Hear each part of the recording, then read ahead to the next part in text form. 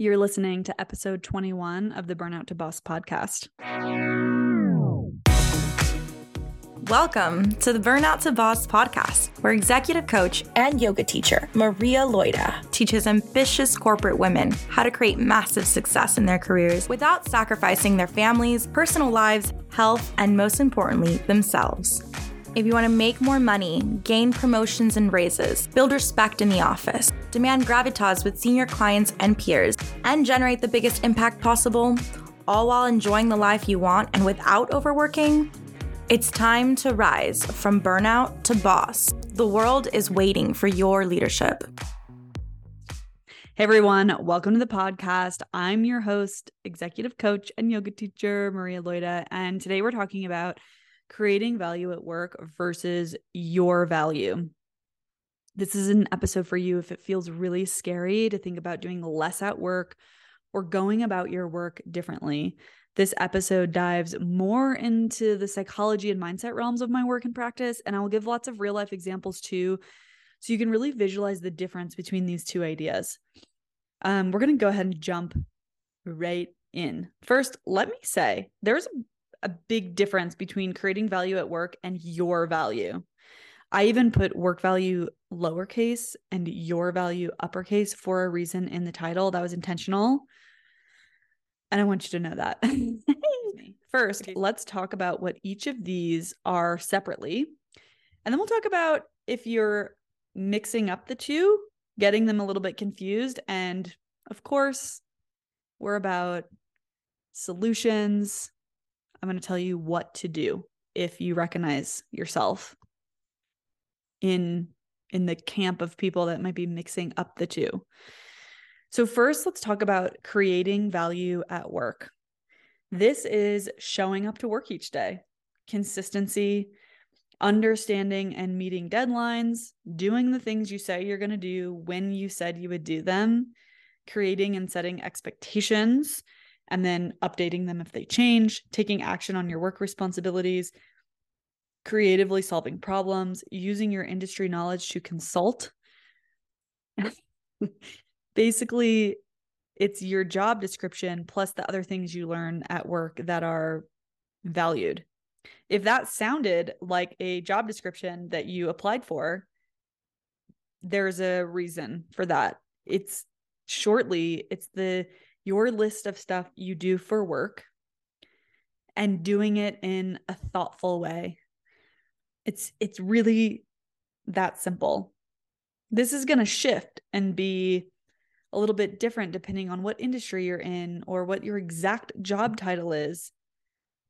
But ultimately, I want you to start thinking about the idea of creating value at work as your job description, and whether that's like exactly what's written in your job description or you've been in your job for a couple of years and you've learned what's really valuable to your boss or your boss's boss or your manager in doing the job efficiently and well, or doing a specific thing for a specific client because they value that thing.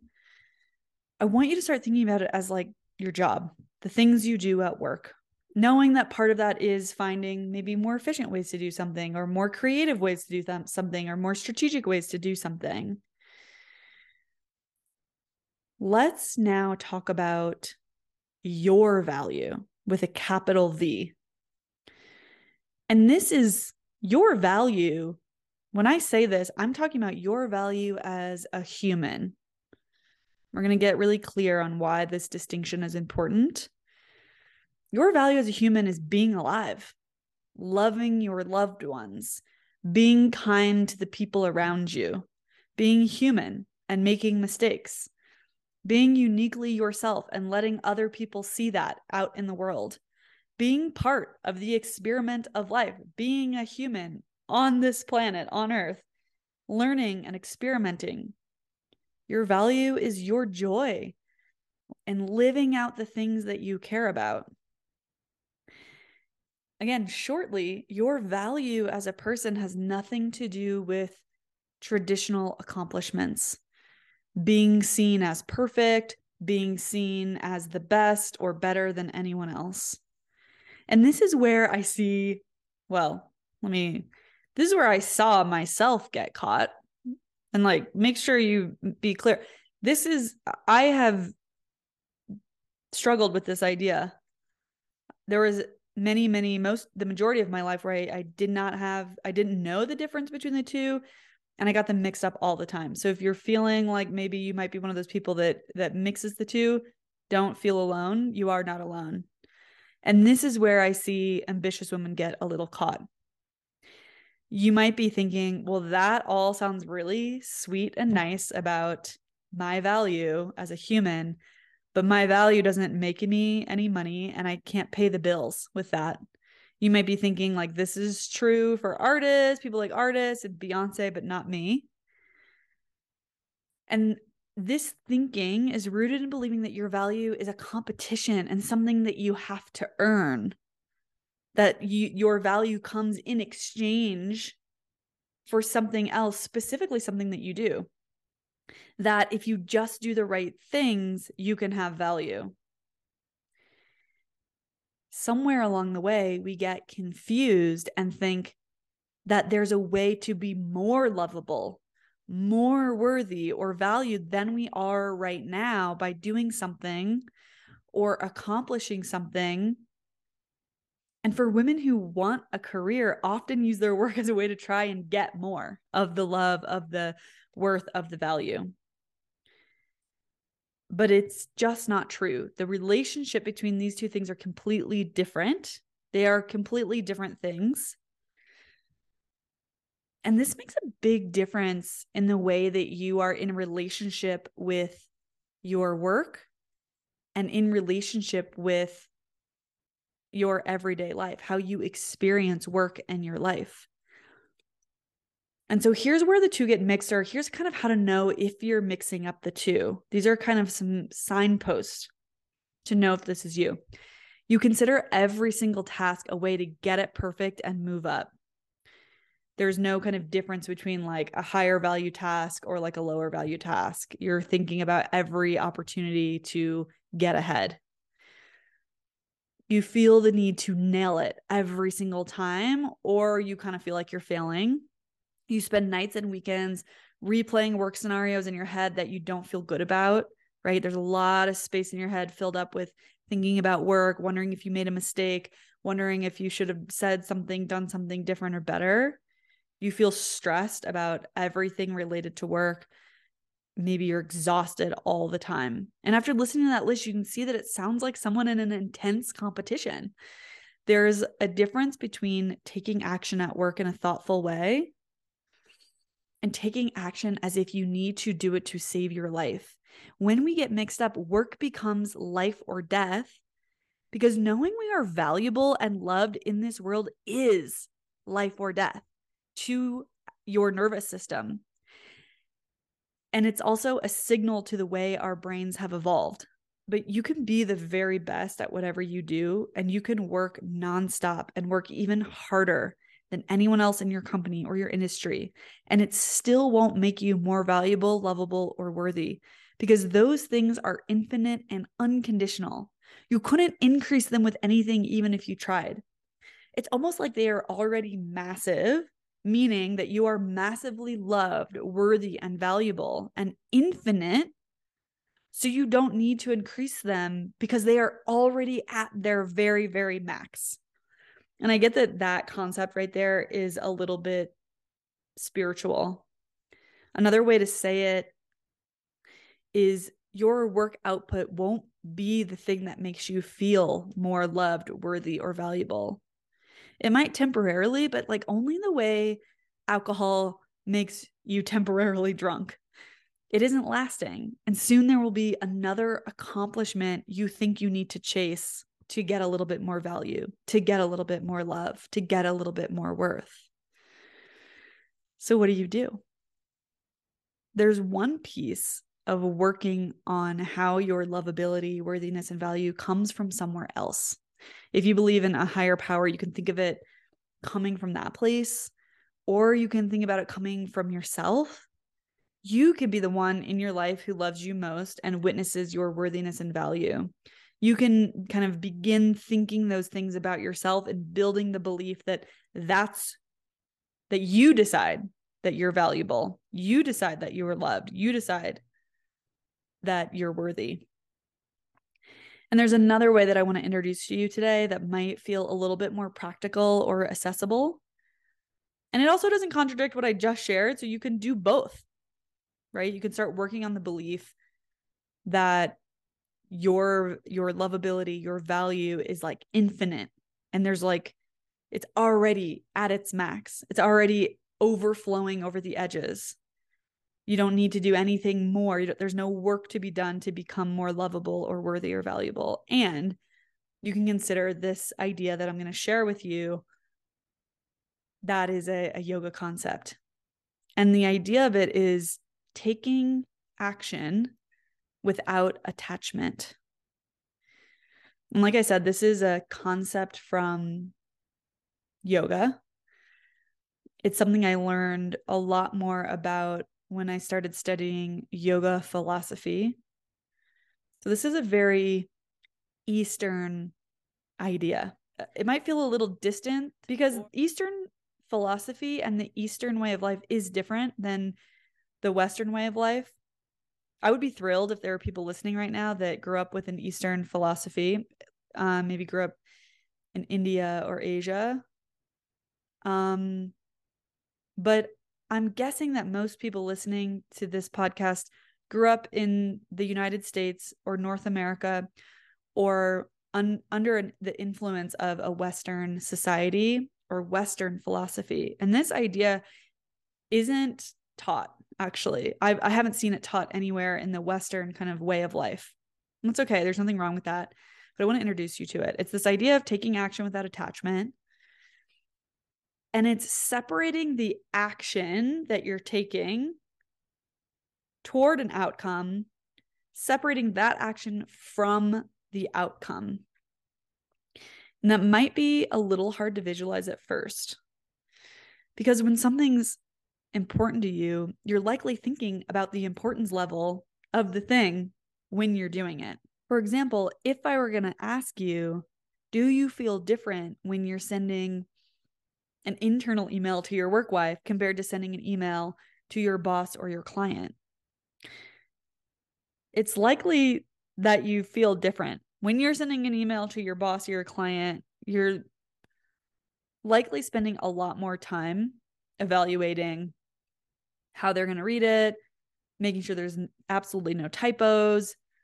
You might even be worried about how you're saying something or that it sounds smart enough, etc. Right? There's like a couple differences in here of, not all emails are sent equally. But here's the thing. When you're thinking about the outcome, what you're not doing is you're not thinking about the action right in front of you. Consider an example of working on a presentation, but the whole time you're thinking about how if it's not awesome, your client will yell at you or your boss will be mad or that you don't have enough time and it's going to suck and be embarrassing. A second example, imagine you're working on the same kind of presentation, a high stakes presentation, and fully focused in on the slide you're working on right now. Your attention is 100% on that thing. It's like turning off all the background noise. And then once that thing is complete, you go on to the next action, the next slide, say, or the next point that you're going to make in the presentation. And you're focused in 100% on that thing as you're making this presentation. Which do you think is going to get you the better result? Right? It's clear that the version where you're super focused on the one thing in front of you is going to create the environment for you to do your best thinking. It's the same reason why surgeons aren't allowed to operate on blood relatives and sometimes even close friends, because adding stress to a high pressure situation makes things harder for the one performing. It's more difficult to make a level-headed decision and more likely to make a frantic knee-jerk one that isn't as thought through. When you are like, imagine a surgeon operating on, her child She is extremely invested in the child coming out of the surgery with a positive outcome. You would think that the Western way of thinking of it is like, yeah, you would want the mother to operate on her own child because she will care about everything the most. Except this isn't how this isn't the rule in like a medical situation. Surgeons don't perform surgery on their loved ones because imagine being the mother, or you could, if you're not a mom, I think it's imaginable, but if you're not a mom, you could consider like you're a surgeon and you're working on your mother or your best friend or your sister or brother, sibling. Imagine being the surgeon working on something and the heart rate drops. That's going to affect you on a deep level in a way that, because of like the biological connection, because of the attachment you have to the person on the table, your heart rate's going to spike and you're going to go into like an adrenaline mode. Much more likely if it's like someone you love and deeply care about on the table, compared to if you're not, kind of like you don't have your heartstrings attached to the person on the table. And the difference is so important because when you're attached, you're much more likely to panic. And this is a totally different example, much, much lower stakes.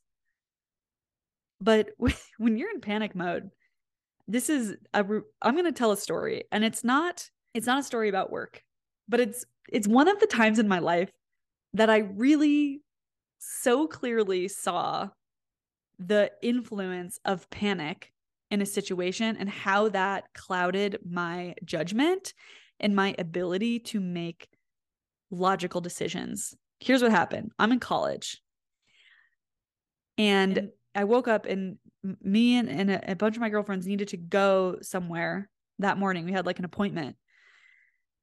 I go outside. I don't see my car parked where it's usually parked on the street.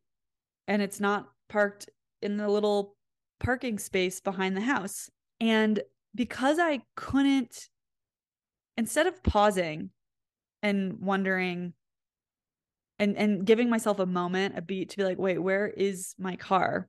I panicked because I was tired and realistically I was hungover, but I panicked, and the panic, it's like it put this veil over me that made me so urgent and so kind of freaked out that I immediately jumped to the conclusion that my car had been stolen.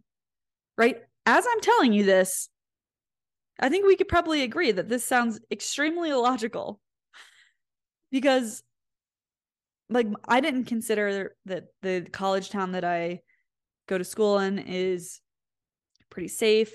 The fact that I consistently lock my car, the fact that I had my keys with me, the fact that there was no broken glass on the street or back in the parking lot, the fact that no one would want to steal my car because it was a 1994 Chevy Beretta, which is, first off, super hot car. Just kidding. No one wants to steal this car, which is what the cops said. I got panicked so hard, I called the cops. The cops came out and then they started asking me all of these logical questions of like, well, I don't see any glass or like skid marks or any indication at all. There's no indication at all that someone took a car from this spot on the street or from behind the house.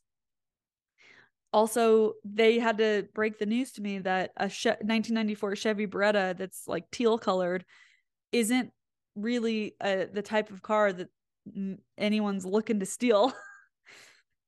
If I would have taken 10 deep breaths and not immediately assumed that I had made something horrible had happened, I would have remembered that what actually happened is that I parked my car in a different spot and walked to the bars the night before, and then walked home and woke up at my home and my car wasn't there because it was parked where I had actually left it the night before, like tons of people do in college.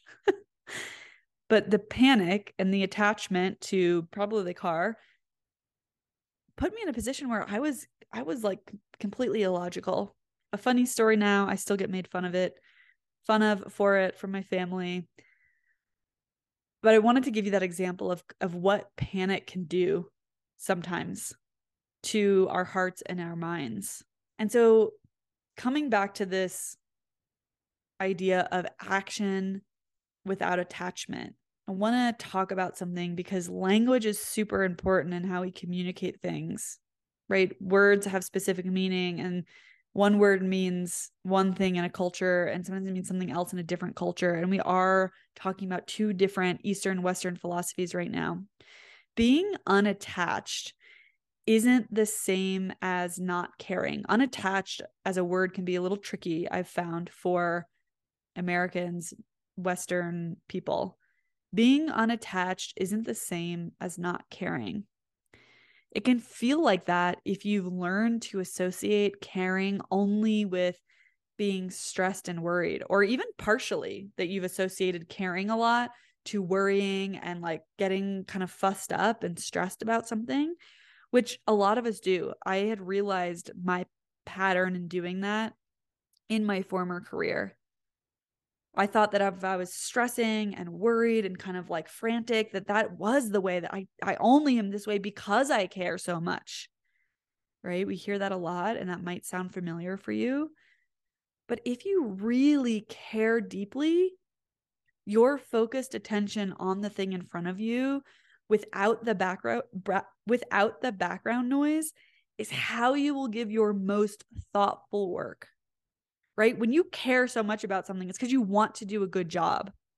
The thing that we miss is that giving your most thoughtful work or doing your best job is when you're like super focused and you cut out the noise and you're just tuned into what needs to be done and you're like available and open to creativity and all these things. Taking action in this way without attachment or separating creating value at work from your value, it really allows you mostly to relax.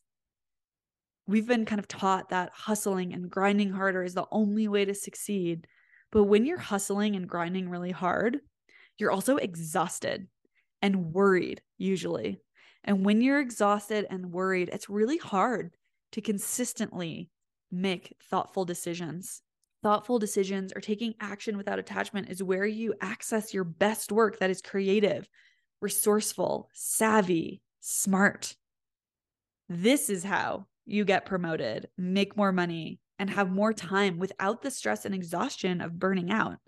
This is what my clients and I do together every week, is unwinding how we're attached to work and in what ways does it show up that we want to hold on and make sure that it's going to be perfect by worrying.